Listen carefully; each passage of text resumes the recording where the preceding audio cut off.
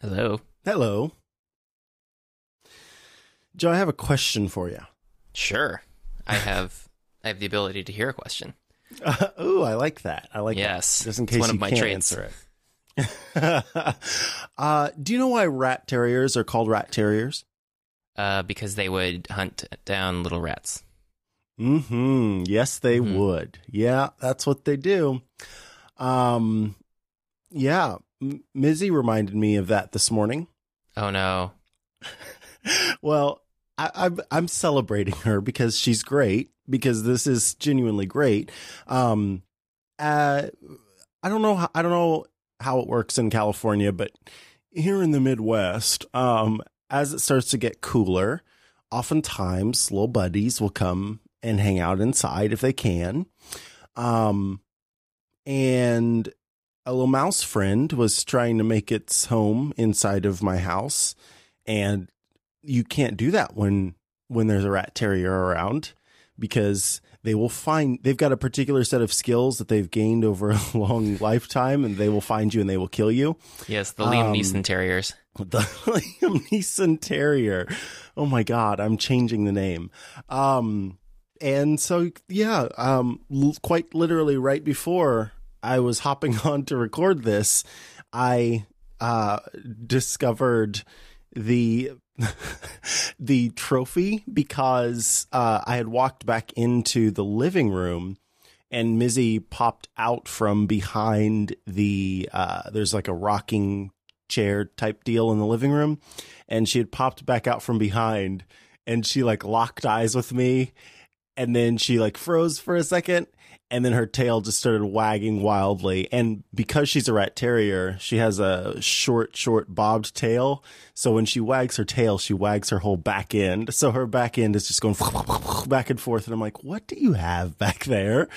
I come over and it's a little dead mouse. So congratulations to Mizzy this morning on a successful hunt. And thank you, the Liam Neeson Terrier, for helping keep my house rodent free. Interesting way to start the show. Had not expected that, but again, you hadn't expected it either. So Correct. It was unexpected all around. surprise for everyone. Yeah, no, I don't have that experience because I don't have any pets. But I am familiar with it. My a cousin of mine, the aunt uncle cousin arrangement, up in Pennsylvania, had like a huge, enormous backyard that was basically just like the wilderness. And they had outdoor cats, not indoor cats. And so these outdoor cats would sometimes just mosey on up to the back door and sit there with a big old grin. Well, not a grin, but just looking very cat-like. And then at their feet would be something that they found, usually like a bird or something. And it's like, oh God. it's like good job, I guess. Yeah, the problem with birds is like they're mostly feathers. So it's like hardly any meat at all. And hardly any calories. It doesn't seem to be hunting for food as much as just like hunting for hunting. So they were like, you know, I don't know, sport hunters or something. That makes sense. But on brighter, happier notes that don't have to do with animals killing other animals, because of the way they have been bred and domesticated, but are still technically wild animals. Let's move on to things that have been in the wild now, and that would be several operating systems ish version things and phones and watches and stuff. Yes, they've been out there. They've been around. They've been in people's hands. Some people bought like 7 watches and then maybe took one back and kept 6. And I mean, there are lots of different situations depending. Yeah, not to name any names, Dan. But some people just can't control themselves when it comes to buying new merchandise. You know, Joe, I fit right into that little pocket though. So, oh no, how many did you buy? I bought 6 watches. No, I did buy a watch. I did talk about how I was not excited about the iPhone. But honestly, it was our conversation and how you brought up the fact that it sort of doesn't make sense if you do the upgrade program to not upgrade. That led me to just go ahead and go forth with it. And so I do have an iPhone XS Max in white. You went for the big one. Yes, that I knew I was going to do. Because again, I have monster hands, and so I have plenty of space. And honestly, like, this phone does feel, it's like, for me, it feels like the perfect size in my hand and screen wise and all of those things. This phone feels great, and I quite like it.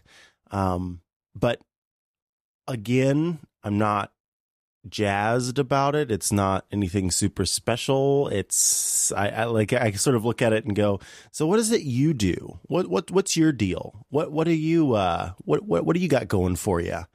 And then it sort of like takes a sip of its whiskey, gets a little red in the face, and then sort of breathes out. And it's like, I'm between jobs right now. And yeah, that's how I feel. Yeah, I have to say, I knew, like last time, I knew that I was going to upgrade just because of the way that it all works out on paper if you're in the upgrade program. But I have to say that the phone itself is perhaps even more of an underwhelming upgrade than I thought it was going to be. Oh, snap. Yeah, because I mean, I knew that not much was changing. It was going to get faster and all this other stuff. But honestly, using iOS 12 on my iPhone 10 for like that week before this shipped, it does not feel super different to me to use the iPhone XS. Mm-hmm. Now the camera, I have not been putting it through its paces because I'm not like on vacation anywhere photogenic. I'm just, you know. You mean you don't take photos of your overnight oats every morning? No. But I took one little joke photo of of a glass of water in portrait mode. Just because I'm a jerk. Because portrait mode still has all of the deficiencies that it had before, basically. You can just adjust the apparent defocus level. That's of course, you know, got its pros and cons. It's kind of fun is because you can, if you use the slider, you can see the image break in real time as you slide back and forth. There's some photos that it can take that look decent, but others that it takes that it's just like, still has those enormous problems, and there's no way inside of photos to fix those problem areas. There isn't like a selection tool to be like, no, that water next to the guy's neck is water in the background, not a feature of his shirt, or you know, that piece of hair is hair and not part of the background. There's no like quick select or any way to provide any feedback. So you're still like at the mercy of whatever this thing decides is depth. And a lot of times that can be limited by what the disparity is vertically on things, which is why things like drinks tend to fail, because there's a straw that has its depth vertically. But you can't really get the disparity on that vertically because it's all vertically aligned. It's not horizontally aligned. So you get it thinks that usually a straw is in the background, or part of a reflective lid or something will be in the background because it can't determine the edges on it because it's only comparing it vertically, which is just sad. It's just sad, but it does seem just, I guess, a little snappier in most ways. I'm just surprised by how little extra snappiness it has. Yeah. Again, there's no feature that really stands out that makes, because the camera is good, but I don't know how much better it is in comparison to the camera on my iPhone 10. And the iPhone 10 was such an upgrade that this iPhone XS just sort of feels like it has a bigger screen. Okay, cool. It has a bigger screen. Cool. I probably the battery is better. I don't know.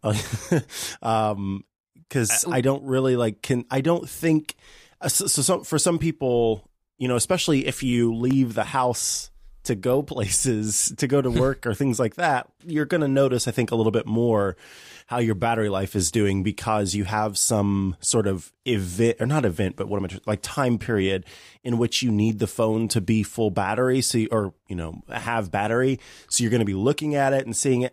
I don't leave the house except to go to the grocery store and things like that. And so I don't have a period of time where I'm looking at the battery, making sure it's still full. And I've got wireless chargers, inductive chargers all over my house and, battery packs and whatnot. So I don't really ever see that. So I don't know how much better the battery is, being that it's a max version. Yeah, I mean, I can only compare it to, I had the 10 and I have the 10S now, and I can only compare those two, and I have to say that my overall battery health was still decent on the 10. It was in the low 90s, I guess, 94-ish, I think, last I looked. And it would hold a charge for most of the day, but sometimes with a lot of active use, it would start to die in the evening. But in general, would be fine. And with the 10S, yesterday afternoon, I was at 68% when Dan was complaining that his 10S Max was at 20%. So I don't know what the world Dan is doing. Yeah, I know. He's probably running 15 workflow shortcuts. And no, I'm kidding. I'm kidding, Dan. No, I've already rezzed you once on the show. I'm sorry. But yeah, I mean, it's just one of those things where it's I guess your mileage may vary, but I haven't seen anything bad about the battery, but I haven't seen anything that's made me go, oh wow, the best battery ever. That hasn't occurred. The best battery in a smartphone. Yeah, because I think they only promised an extra half hour on the 10S, or something like that when they were doing the presentation. So it's not like they were. They weren't really promising that this would be a huge upgrade for the battery. Just it would not be worse is basically what they were saying. We promise it won't be worse. That's great. Yeah, and it's that's an interesting thing. I wonder, because depending on how you set up your phone, if you do it as a new, completely new upgrade, or if it's not, I don't know if it's a new upgrade or if it's not a new upgrade, that can make a difference on what. And by new upgrade, I mean new setup. That can make a difference on how your phone's battery life is doing.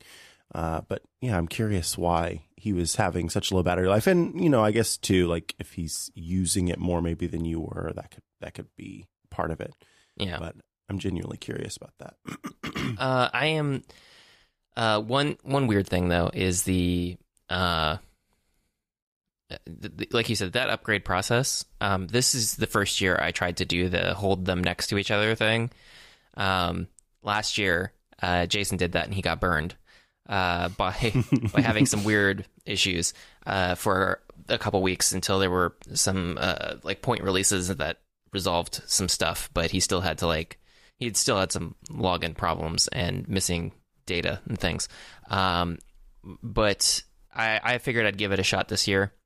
I have to say, I'm not sure I would do that again. The restore process is fast, and the icons and stuff are all there, and then they start populating slowly as they download.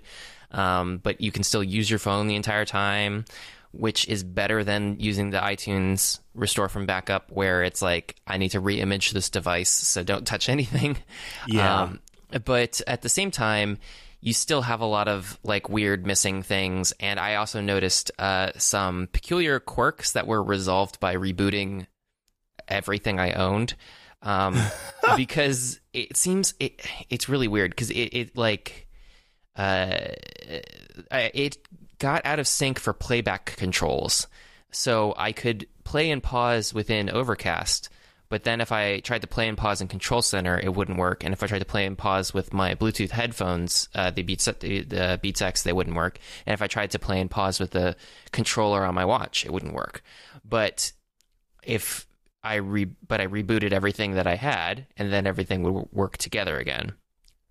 Similarly, I had to do another reboot after I had plugged it into CarPlay. It wasn't playing nice with the head unit in my car. But then I rebooted it again for that, and it was fine. So it seems like it's like, hey, I've just met you for the first time, car or headphones, or whatever. I just met you, and this is crazy. Here's my car. Whoa, golly. Whoa. Nope, not this morning. We're not singing this morning. No, but yeah, it's weird because it also like brought over my Beats X headphone setting. But now, are you sure that's Beats X and not Beats 10? I have been told that it is Beats X. Yeah, but it is. I am so aggravated by a certain fruit company's naming schemes. But yeah, so it was weird because it brought over the connection settings. So when I started up the headphones, it paired to my current 10S and didn't try to like pair to my old one or something like that, or pair to an inactive device. But the advantage of that was, of course, muted by the fact that I had to reboot everything because they didn't want to control the stuff. So eventually, I'm sure they'll get there. And like with the watch, you'll get there. Yeah, with the watch, I've had to reboot it, I think, like 2 or 3 times since then because it was doing weird stuff like the local weather wasn't showing. You were getting those like double dashes for like missing data. Oh, and yeah. And it's like, I know you know where I am, and I know where I am, and I know you have an internet connection, and I know you're connected to my phone, but for some reason you're not loading my local stuff. So rebooting like a few times has seemed to resolve that. I haven't seen that come up again, but it certainly is not as flawless as I would like it to be. I would really like to just get a new phone and then do this pairing thing and then just go with and have everything. It wake up flawless. Yeah, and I don't love the relog into everything part of the stuff. I would really wish it would carry over all of your logins because it's like a minefield for all of your apps. Because you can trigger those apps from outside of the apps now, but then they won't do things because you haven't opened up the app for the first time to go into the login screen. So it'll just fail in the background somewhere, and you don't know that. So the first time I plugged it in for CarPlay, I couldn't launch Overcast because my Overcast wasn't set up. I had to open Overcast on my phone first and then log in there and do all that stuff. I didn't know that it hadn't copied over the application settings for Overcast. I knew it probably didn't copy over all of the like stored podcasts, but I figured it had my like account. But it hadn't been brought over. And same thing with Twitter. There was a workflow app thing, which is now a shortcut for posting when the bootleg for the Defocus show goes up, and that there's no automated method to do that with Mastodon. So I have that like MOA party whatever thing set up that you have, and I just push the button, and then the defocused account tweets that the thing is ready, and then that goes out on the Mastodon one too. Well, that workflow ran without error, but then I noticed on Mastodon that it never populated the bootleg thing, and I was like, oh, that's weird. Like, because I sent the stuff, so where did it go? And I opened up the Twitter app, and it's like, you're going to need to log in to authenticate to your account, and it's like, ugh. Because it doesn't tell you that as part of the process because it has just been sent something in the background, and it's just like, I'm not going to do it, and then here's your login screen. But then that doesn't go back to the app where you had tried to trigger the thing from. Have you seen any of those shenanigans with your... Yeah. Everything needed to be logged back into or re-authenticated. Well, most everything needed to be re-authenticated or re-logged back into. And it was very annoying, and I didn't like it, and I do wish that it was better. Yeah, because I would really like it though. Like even if you need to do that, I want like to do all of it at the same time. Yes. Yeah. Just keep me going through like a next sort of workflow, where you help me get everything set up so that I don't need to think about it later. Yeah, I don't want to be surprised when I go to launch something and then it doesn't work, or if I try to run something in the background and it doesn't work. Yeah, if your user is surprised, you failed. Yeah, and speaking of running stuff in the background, I don't know if you played around with shortcuts yet, but yeah, I feel like that was overhyped for me. Yes. I have not. Yes. I have not found anything about it that is significantly different for my life than Workflow was. Well, okay, so I don't know that like the hype that I have heard is more just sort of general hype about being able to do these different things that maybe some people didn't know about before because it was a third-party app. But in terms of like shortcuts being different from Workflow, yeah, absolutely. Like I don't see much of a difference at all, other than being able to just use spears, other than just being able to use Apple's voice assistant to trigger some of those things. And I guess like deeper integration at the OS level, blah, blah, blah.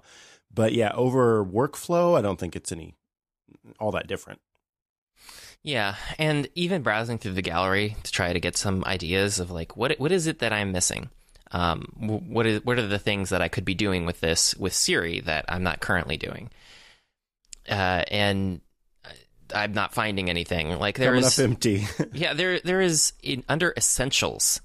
The word essential meaning something that you need. Words mean things, Apple. Words mean things. Yeah, under essentials is browse top news. And what that is a shortcut to browse today's top news stories from the RSS feeds of TechMem, the New York Times, CNN, BBC, or NPR. Then open the selected articles in Safari.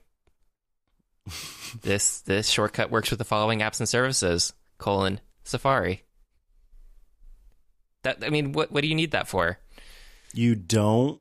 It's not essential. No, it's really weird. It's not essential. That didn't sound anything like Arnold Schwarzenegger, so I don't know why I was going for that. You're 0 for 2 on the voice stuff this morning. Yeah, my voice is not. Day. Yeah, it's cold and I'm just frightened because I have a little murderer in my house. So I'm just having an off day, Joe. Just don't come at me, please. And like, there's a news junkies section, and it has check Twitter Explore, and it jumps right to the Explore tab in top trends and moments happening right now. I can do that myself. I don't need your help. What is the point of the there's some stuff in here that is genuinely, like convert photos to a GIF. Mm-hmm. Well, but that was a workflow that existed before. It's good that it's more widely known and available now that people are going to be installing the Shortcut app, but it like doesn't really do anything else for me. And then if I try to build something and it's like, oh, well, what will I build? I'll use the Siri suggestions. The Siri suggestions are awful. It's just like, you recently sent a text message to so-and-so. Do you want to send that again as a workflow action? It's just like, why would I do that? Doesn't make sense. Yeah, none of the suggestions that I've gotten so far have made any sense. Why would I do a thing that I just do? I don't need a workflow for it. I could just do it. That's not, the suggestions are not multi-step. And I think that's the biggest problem. Like if Siri could figure out that I don't know, every morning I like start Audible and hit play on the latest audiobook and then turn on the lights in my living room and I'm trying to think of something else. I don't know, unlock my front door to go get the paper, then like suggest, hey, I've seen that you've been doing this thing every day. How about creating a workflow for this where it just has it all built in? But these one-step things don't make any sense to me because I can just do the one step. Yeah. Well, I can see why it has the single step as a thing. Like if you were trying to build the action, which is the interface that pops that up in, then you might only want that one thing. But at the same time, the things that it's suggesting are incredibly specific and seem to be something you've only done once. Like, text this person the exact sentence that you sent them already. It's eager to please. So it's like, these are the first things you're doing, so I better just go ahead and suggest that you want to do them again. Yeah, and so it has very little utility in that regard. But another thing I'd been hoping for is that with this integration that you would be able to use, you'd get more useful Siri triggers for other apps like Overcast. Like maybe someday I'll be able to say, hey, Bleep, play Clockwise, play the latest Clockwise, and then it'll do it. Now you can build a Siri, you can build a shortcut and have Siri do that, but you have to build it per podcast that you want to do that for. Just so dumb. Like why can't I just? It needs to be able to like get Overcast, look into the Overcast app, and find the media that has this name, and then play that media. Yeah, and it's not there for that, and I also can't do stuff like trigger media for Amazon Music. And now you can say, oh, that's because Amazon Music hasn't built in like hooks for that yet. And it's just like, okay, I guess. But even if they built in hooks, like, it would just be like Overcast, right? Where I'm just going to be saying, Amazon Music, play this specific album that I built a shortcut for. That's not a way to do stuff. I don't like that at all. It really needs to be better than that. So I have to say, from that regard, I'm not as sold on the utility of shortcuts at this current time. I also found the upgrade process to be dumb because it is an app in the App Store, which means it can be updated more frequently than if it was included inside the iOS bundle. But because it's not inside the iOS bundle, and I already had Workflow before I upgraded, then what happened was I got iOS 12 with the old Workflow app in it, and I had to open up the App Store to trigger the update for shortcuts so that it would see that it could download shortcuts, and then I had to download shortcuts separately. It doesn't do that as part of the install process where it's like, hey, this is an integral part of our operating system, even though it's in the App Store, so I will update it. And I saw online that a few other people were tripped up by that because they're like, hey, I downloaded, the new version of iOS and I don't have shortcuts. What happened? And they're like, is this because I deleted the Workflow app before? And it's like, no, well, sort of ish, kind of. Like you need to go download this thing from the App Store and it's not obvious to you if you expect to use that. It's a lot of fun if you're also using the Shortcuts beta, because the Shortcuts beta remains unchanged, but Workflow becomes Shortcuts. So then you have Shortcuts and Shortcuts on your device. And then when you don't realize that that's happened and you are trying to trigger a Workflow/shortcut, then there are two Shortcuts options in the quick action menu. And then you don't know which one to press. And then one of them is actually shortcuts from the App Store, and one of them is Shortcuts beta. And then you try to get rid of one of them, but then you get rid of the wrong one. And then there's one that's in there. And yeah, it's complicated. Yeah, that should have been smoother for beta testers. But I don't know. I have to say, I'm kind of like fine with iOS 12. It didn't really like ruin anything, but didn't ruin anything, but it didn't stand out any either. No, because its biggest promise is, of course, it made things better, performance-wise, right? Performance-wise, and also performance-wise for older phones as well. So it even seemed to be snappier on my 10 before I upgraded to the 10s, but there's no real super huge advantage. Also, using CarPlay, I was excited to be able to use Google Maps and Waze as alternatives to Apple Maps, which Apple has improved Maps over time. And for many people, Apple Maps does a good job in most cases. It is not perfect, and it doesn't do a good job everywhere. And the specific routes and requirements that you have in your life will dictate whether or not it's as good as it needs to be. And Google still outshines Apple Maps for me in my specific region. Having said that, the way that it works in CarPlay is not good because oh no, yeah, it's really weird. They don't seem to have like checked whether or not the text legibility is good, because you'll see, you know how Google Maps does that thing where it puts like the street name on the street, like literally on the street. And so if the road curves or something, then the name of the street curves on the road. Curves, yeah, exactly. Yeah, and then it just looks like bad kerning. So there's a bunch of that happening, like in perspective while you're driving.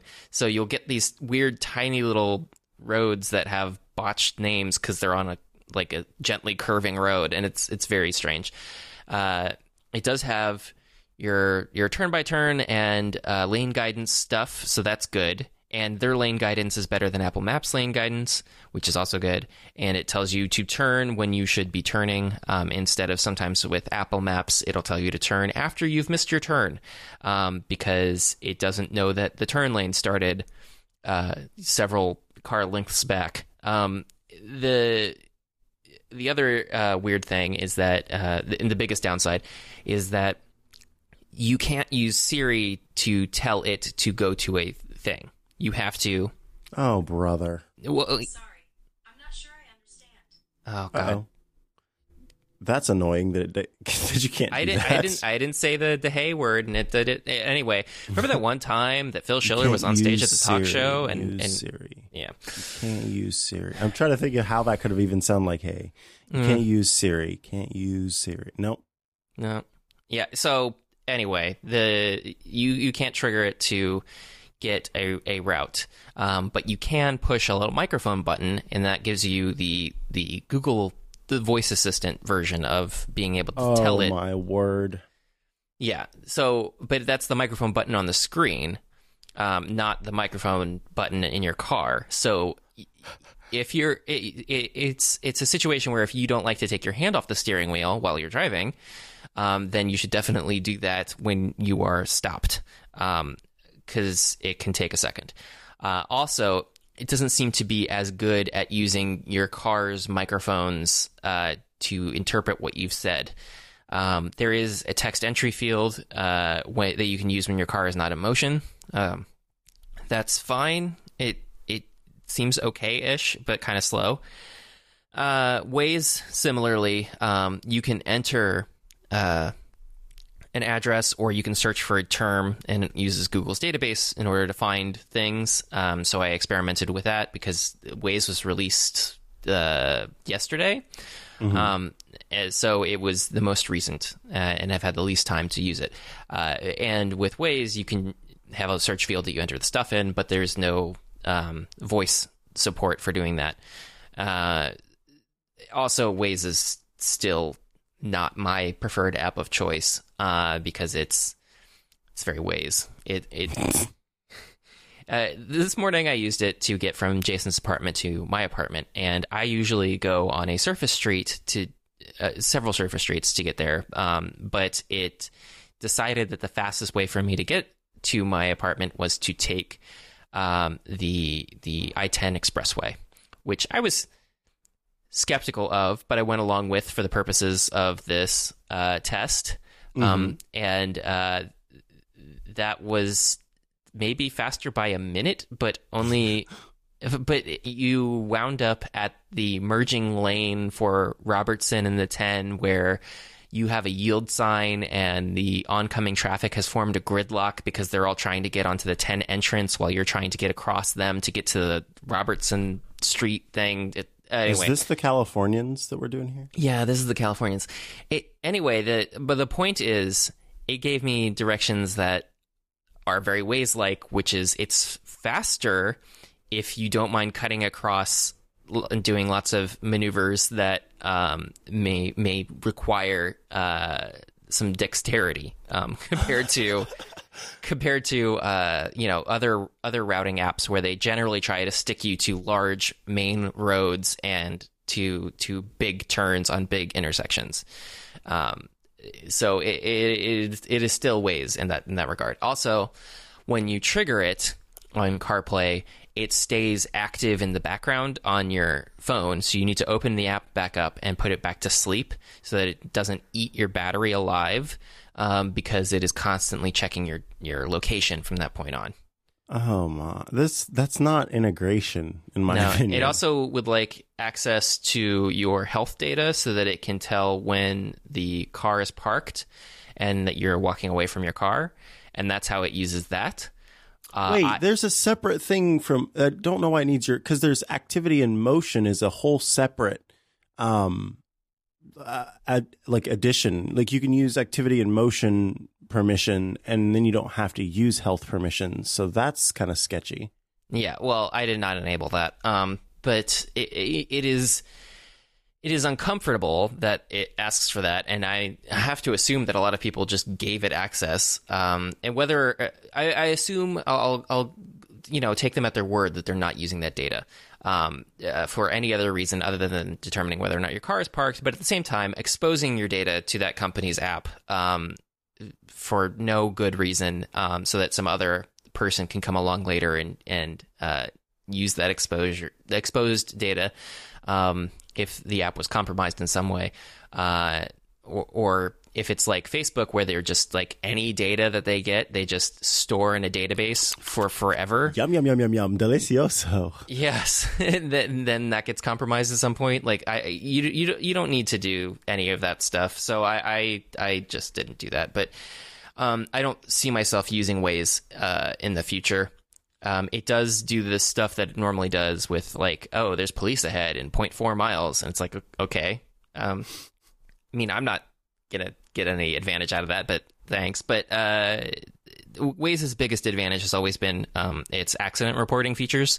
Yeah. So if you're in a situation where the traffic has stopped moving, then I'm sure that you might find yourself flipping over to Waze to figure out what is going on up ahead, because it still seems to be the fastest at reporting accidents, because people are actually entering that an accident has occurred. Whereas other apps generally either source from Waze or use other alert systems, like SigAlert is an app that you can get basically, and that determines that lets you know whether or not there's been like an accident on the freeway. But that doesn't have a CarPlay app or any of that stuff, and it's also generally slower than Waze is. So I don't know. The jury is out on whether or not this is a huge advantage. I think having Google Maps is an advantage. Waze, not so much. I don't see there being any room in the field for another mapping app at this point to help you in the car. So it's really just, I think, the duopoly of Apple and Google there. And Apple has just, I think, a nicer looking interface than Google does at this time. Yeah. And for me, where I live, not as a Californian, I have just a fine, my experience with Apple Maps is great. So anytime I've had the opportunity to use CarPlay, like when I've rented a vehicle, I'm jealous of it. Like I want to have that experience always. And yes, I know there are third-party CarPlay things out there, but like buying one of those at this point would probably cost more than my car is even worth. So I'm not going to install one of those systems in my vehicle. But yeah, I think that it would be a lot of fun to have CarPlay and use it all the time, because I do like it. But yeah, I just use Apple Maps and it works fine for me. And it's a good experience, I think, in the car that keeps your eyes on the road, and keeps sort of the fiddly nature that can take place when you're sort of trying to Bluetooth control things and use your phone in all of these different ways. One thing that I would like to talk about here is the new Apple Watch, because once again, I was expecting the new Apple Watch to be an upgrade, sure. And I knew that the health features, especially like the heart features, were going to be a good thing for me to have. But what I wasn't expecting was how much of a difference the screen is between the Series 3 and the Series 4, and how much more screen real estate there actually is on the watch now, as well as how much thinner it is, and how much zippier it is. It is a genuine, recognizable, full-on upgrade that I'm very, very happy about. Where with the iPhone XS Max, I'm like, meh, this is quite the upgrade. And I think that anybody that upgrades from any version of the watch, in my opinion, is going to find this new version to be rather great. And Joe, we had talked about how I was thinking about upgrading to the 40 millimeter instead of the 44 millimeter because I thought that it would be too big for my wrist. But it's wider, not taller. And so, at least I can't remember. I think it's both wider and taller, but it's more wide than it is tall. Regardless, it actually fits on my wrist just fine. And with it being thinner than the Series 3, I think that helps make a difference too, where it doesn't feel super bulky on my wrist. But I'm very happy with the screen. I'm really surprised at the difference that it makes by going all the way to, well, not all the way to the edge, but it's more edge to edge with that curved display. And it's sort of funny when you use a passcode on your Apple Watch, looking at the Series 3, those little tiles to type in your passcode versus the Series 4, it's gigantic in comparison. And there's just, like I said, a lot more screen real estate available, and I'm digging that. There's a lot more that I feel like I can do on the watch.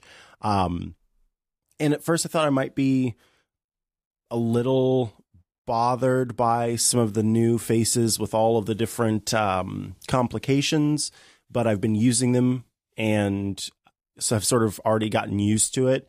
And the biggest benefit, I think, is that any complication you have running means that the app that's tied to it that's on your watch is going to be updated more frequently. And so if you tap on a complication to launch that app, it's going to launch almost instantly. Well, it launches instantly, but then, there's some loading to collect data depending on what the app is. And I've noticed that the wait is far, far, far, far shorter because it's always sort of grabbing that data in the background. And it's very rare that I even have to tap because there's more information available just on the watch face itself. So I'm all around jazzed with this new watch. I find myself wearing it even more than I wore the Series 3, which I was pretty much wearing the Series 3 all the time, but it's like even more, I need to make sure this is charged so I can have it on my wrist because it feels great and it's exciting. So yeah, I'm happy with it. What finish did you get? I went again with the space gray aluminum. Mm-hmm. I've had that since the beginning. My Series 0 is space gray aluminum. My Series 3 was space gray aluminum. And now my Series 4 is space gray aluminum. That's nice. That's what I have on my Series 3 too. And like we talked about before, the only downside I think is a lot of the lugs don't look very good with the space gray. But you said there's the kit to switch out the lugs. Did you buy yourself a fancy new band to celebrate, or are you still going along with the old ones now that you have one that's compatible?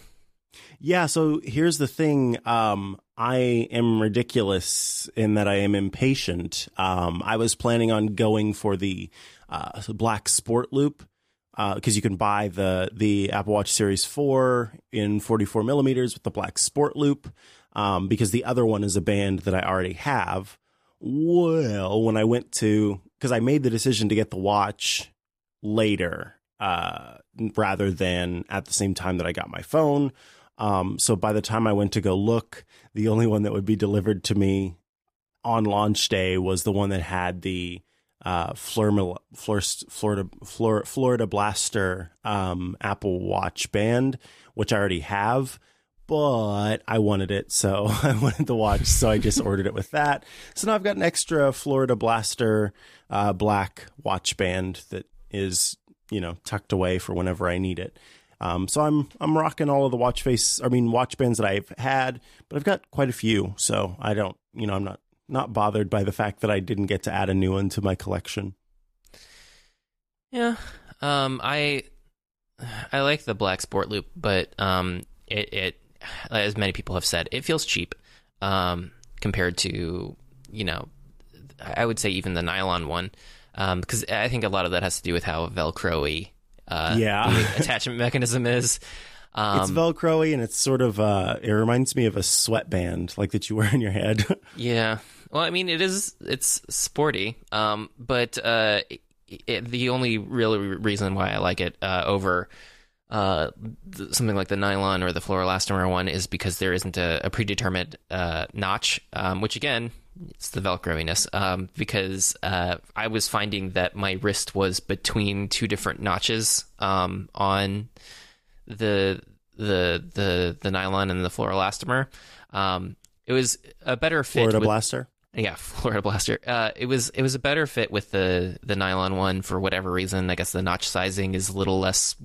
There are more notches around the thing than there are on the Florida Blaster. But there are 4 notches. No, but it was just an uncomfortable feeling because. Like, I would try it on, and then it would be like, oh, I got it comfortable. Now I need to fidget with it again, try to get it on a different notch setting, and then try to get that on a different notch setting. Because I didn't like it when it was, like, dangling on my wrists like a bangle, and I didn't like it when it was, like, cutting into my arm. So it was just a weird sensation, but the sport loop is more comfortable.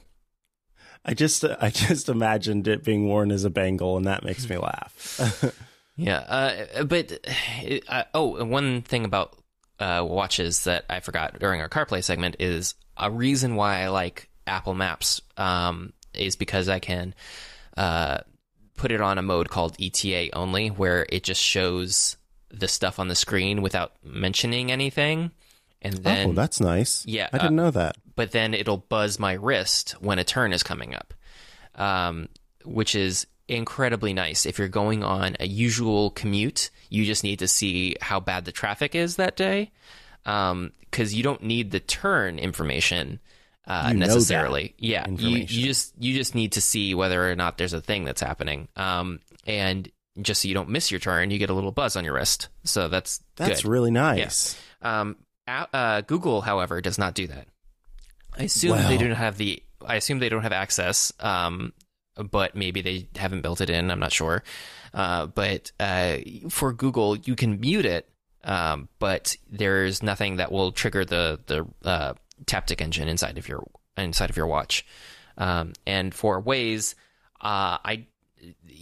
it's the same boat. But like I said, I don't see myself using that in the future, so that's less of a concern.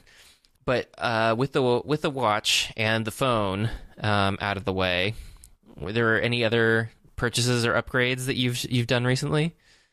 No, I did upgrade my microwave.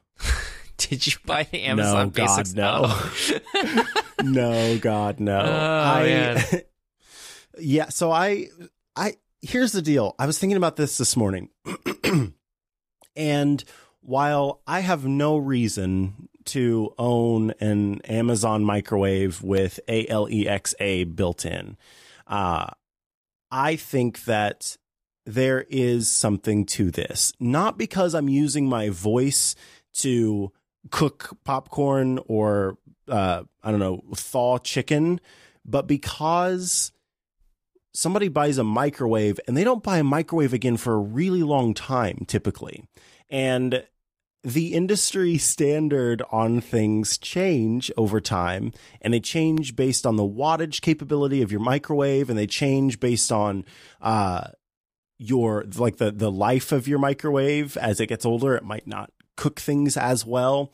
And so all of these things add up to I think what could be a potential opening for a smarter set of rules for microwaving things. Because, again, a popcorn button that comes pre-programmed in 2007 and the popcorn button of today are likely to be different. And so I like the idea that this microwave doesn't just sort of assume things. It's actually connecting to Amazon servers and sort of like getting information to figure out how it should cook something. That also means that, there are only so many buttons you can put on a microwave typically. And so you don't have like your quiche button on most microwaves, or your, I really like oranges when they're slightly warm, but I don't know. I'm trying to think of something very ridiculous that's not going to be put on. There's not going to be a button for it. And so I can say, hey, boo boo, warm up my tea. And then maybe it'll go, what kind of tea? And I'll say, well, duh, Earl Grey hot. And then it will warm it up for me at the proper temperature for a nice hot Earl Grey tea. Yeah. The And product awesome. page for the Amazon Basics microwave does in fact say, Alexa, reheat 1 cup of coffee. See. And no, please don't do that. Don't do that to yourself. You care too much about yourself, dear listener, to reheat coffee. Cancel. It just asked me for how long, and it's like, what did you think you were going to do if I gave you a time? That's curious. I want to know what the heck it thought I was going to do. That's fantastic. We should try to. yeah. We should all try to reheat something. I'm going to do that with my non-microwave devices. But one bad downside, like you were saying, microwave technology changes over time, and that you can do stuff over the internet to try to improve settings on the microwave. I think you're giving them too much credit. This is a 700 watt 0.7 cubic foot microwave, which is the dorm room microwave. True. This is not going to do much of anything very well. Its major selling point is that it will be cheap-ish. There are, of course, a wide variety of products that are almost identical that you can buy for $60 in this category of size and wattage. So you're not really... I don't think you're getting a fantastic deal with this unless you're like, I need both of these things. One thing that I do often with a microwave in the kitchen, though, is set a timer, which is something I also do very often with Alexa. So that is something where there's some overlap in functionality. And like you said, people don't replace their microwaves very often. Although if you buy a 0.7 cubic foot 700 watt microwave, maybe you will be replacing. You will be buying them all the time. Yeah, because just are not. You need as two nice. of them in order to cook everything you need to cook with it. Yeah. But like you said, though, people don't generally replace appliances very often. So if you build into the appliance, then you're in that person's life for a longer period of time. That is an advantage over something that is an add-on, like some of the other Echo products, where you have like the new Echo Input, which is just a microphone that plugs in to your other devices, which is basically a Dot without a speaker. And then the new Dot has a better speaker than the old Dot did. And then you have The new Echo that has better speaker than the old one did. Yeah, but with the thing with like the input or any of that stuff, like you're adding it to a sound system, but you are, you could rip that thing out and replace it the next day if you wanted to. Whereas your microwave, you're not going to like chuck it out the window. Day 2, Yeah. gone. So it is interesting to see them build in for that. the other weird product is the Echo Auto. And I was curious, based on, your car situation, whether or not that appeals to you. Yeah, I actually did sign up for the because it's an invite-only thing. Mm-hmm. So I signed up for the invite-only thing because I just want to try it. It's not that much money, and it would be interesting to have in the vehicle where essentially at that point you don't have to, like, there's nothing extra to add. It's already going to be in the car, and so you can use your voice to control. And I have a Spotify subscription and stuff like that, so I would be able to use the Echo's capabilities within the vehicle, and I think that's kind of an interesting thing. What were your thoughts on that one? Because of the car that I currently have, it doesn't appeal to me because I don't have. I have CarPlay, and I would not want to go back to using something that didn't have the interface with the screen and stuff. Right, exactly. Yeah. But I know that it is a relative rarity for many people, and that having something like this is a much better addition for some people, because it is a better microphone than just using your the microphone inside of your phone. Yes. Which, if you've ever used listeners, if you've ever used your phone for trying to do navigation stuff, it is fiddly if you're trying to use your voice for that, because the car is so full of road noise that it is not very good at distinguishing you from the road noise a lot of the time. But this is an 8 microphone array and Echo it's device built for being in the vehicle. That the experience is tailored specifically to it. So in that way, I think that it's going to be pretty cool. The other thing that appeals to me actually is the wall clock. I actually like the Spot. One of the reasons why I got the Spot was because it was essentially a clock. That you could sit, on your nightstand or what have you. I've actually, I looked up the iFixit teardown for the Spot to figure out how the screen comes off. And, the screen, you sort of stick a suction cup on it and you turn it to the left, and then it unhooks, and then you can pull the screen off. And I went in and pulled the web, like the camera that's in it, away from the screen, put a piece of gaff tape over the hole, and then put the webcam back, because I didn't know if I disconnected the webcam, it might cause issues with it. Like, it would say, oh, this is not working properly. So I kept the webcam there, reconnected it, and then in the settings also disabled the webcam. And now I have it actually sitting on the vanity in my bathroom, because on the nightstand next to my bed, I didn't often use it because I have my phone there. But all the time when I'm like brushing my teeth in the morning or in the shower or what have you, I always found myself wanting to know what time it was. And so now I have this this device sitting on my counter that can do that, and I don't have to. There's no need to worry at all that even if the webcam is off, it's somehow still looking at me while I'm in my bathroom, like getting in the shower and what have you. So it's all completely covered, but it gets to serve the purpose of being a clock that also can play music and stuff like that if I want to, or like listen to the morning headlines while I'm brushing my teeth. So I'm happy with what that does for me. But yeah, the wall clock, I think is interesting because, one, of course, it's going to sync the time, which is nice. You don't have to worry about that. But it will also, when you set a timer using Alexa, it will show the timer on the clock on your wall. So you can look up, see where the timer is. It's LEDs, and you can see sort of where the timer is and how much time is left, and use that to sort of, like, if you're in your living room, waiting for the timer to complete, you can see how soon you're going to need to go back into the kitchen to finish the timer or what have you. So I think that's a pretty neat thing.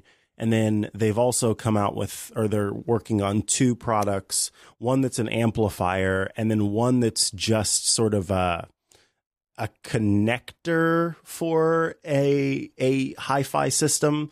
So one actually has an amp built in, so you would plug your speakers into it, and the other one just sort of adds ALEXA support to your hi-fi system.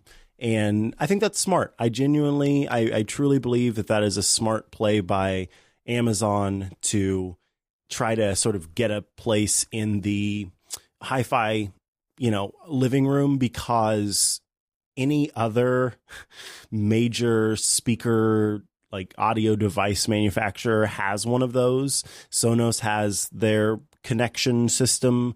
Bose has their connection system. And so I think it makes sense for ALEXA to also have theirs. And frankly, Apple sort of kind of does too, or did, maybe is the right word, because of the Airport Express.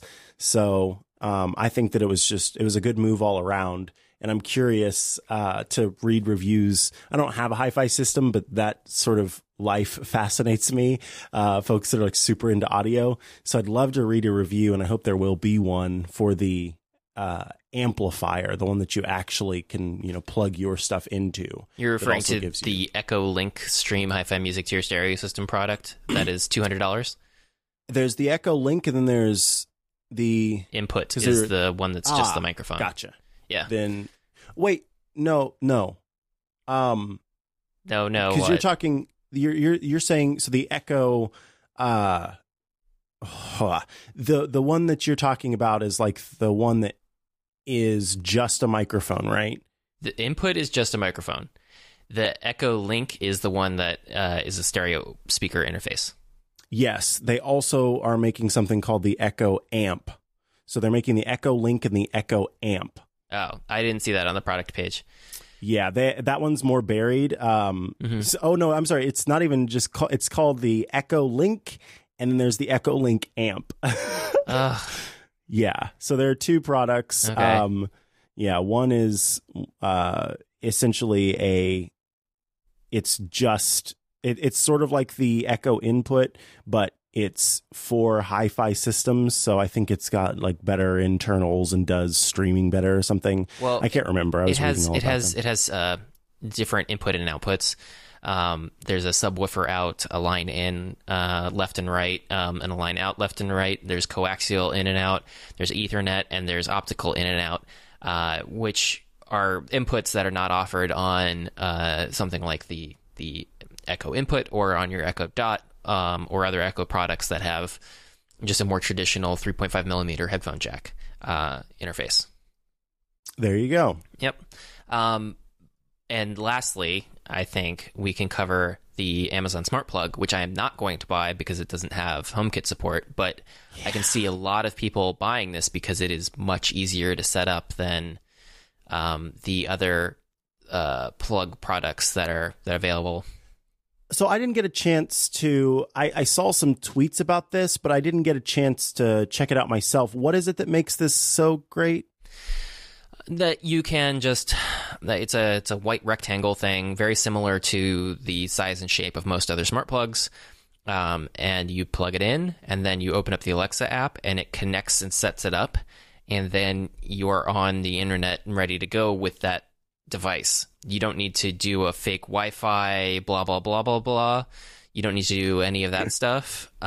It is just ready to go, which is an advantage compared to some of the other ways in which things are supported. Okay. Interesting. Yeah, that's nice. Then, for people who want to add smarts to their device, but don't necessarily, or rather add smarts to their smart home, but don't necessarily know how, that's a pretty big benefit. I think that will likely, get people excited about it. And I'm kind of annoyed that Amazon hasn't reached out to me, say if I want to try one of these. Yeah. Well, I mean, it wouldn't work for you because you are also in the HomeKit ecosystem. So yeah, that's true. This doesn't get you anything separate. Yeah, it'd be a whole separate deal that I wouldn't need to Or it wouldn't be a long-term use thing for me. Like I wouldn't mind trying it, but I'm not gonna integrate it as part of my smart home for sure. Yeah, and then there's the Fire TV Recast. Just to very quickly say that it's a very expensive over-the-air DVR, only over-the-air, no cable stuff. But is that weird? Is that weird? There are other products that are exactly like this. It is going to be weird if this takes off. This is a way to get around the lack of availability of local news and sports and stuff for streaming purposes for some people who are cord cutters.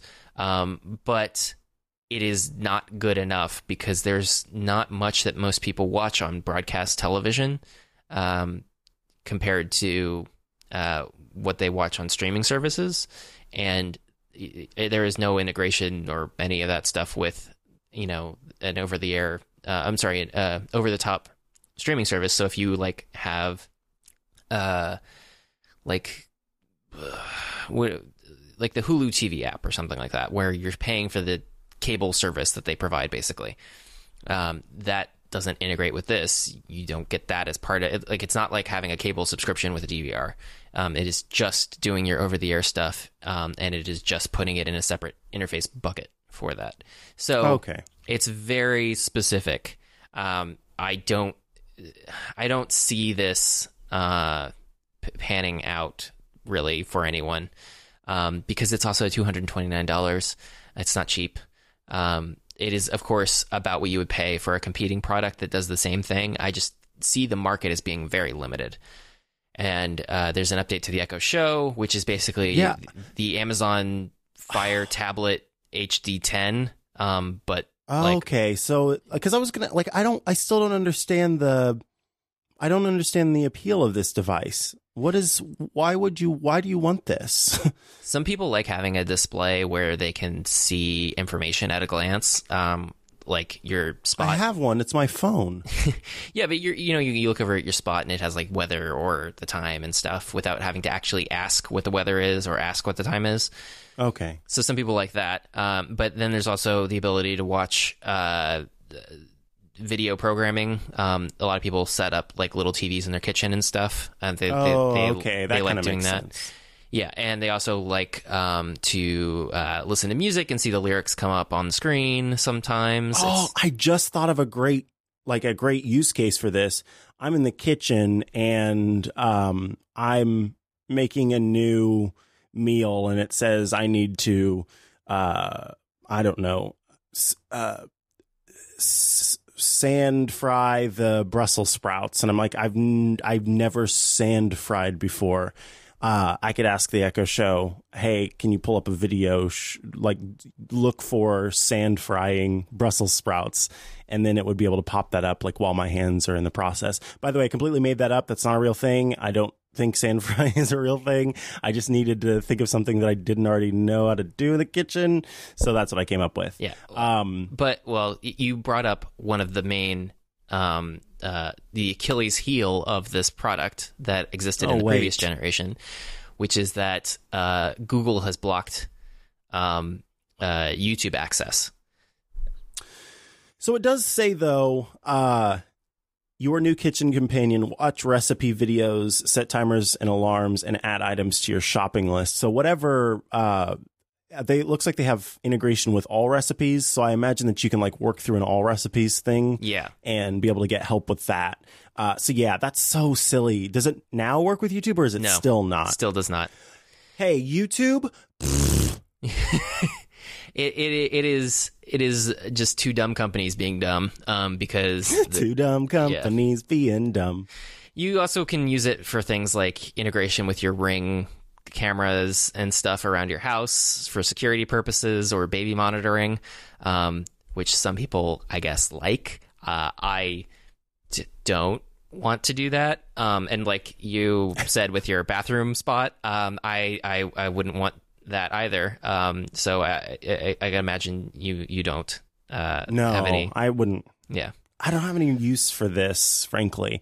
I will say I'm kind of pleased with Amazon. They have a same-sex couple making quiche allegedly with the help of their Amazon Echo Show. I don't see it anywhere on the screen, but I imagine that's because it says ALEXA start a quiche recipe. Mm-hmm. So yeah, I feel like that's a stereotype though, and they're just not being woke Alexa allies. Yeah, gay men really like to make quiche, and I don't understand what's they think rather that gay men like to make quiche. Yeah, but well, and the real thing is carbs are the enemy, so gay men like to make frittatas is the thing. See, you should know about frittatas. Ugh, Amazon. I'm disappointed. No, I'm not. It's nice that you've done that. I had leftover frittata this morning. Well, I'm not surprised. Stereotype. Pesto zucchini. So anyway, ooh, that sounds good. It was very green. So anyway, I think that concludes watches and phones and microwaves and recipes. And car mics. Oh my. Yes. Until next time, Mr. Sargent. Until next time, Mr. Rosensteel. I gotta go catch some more mice.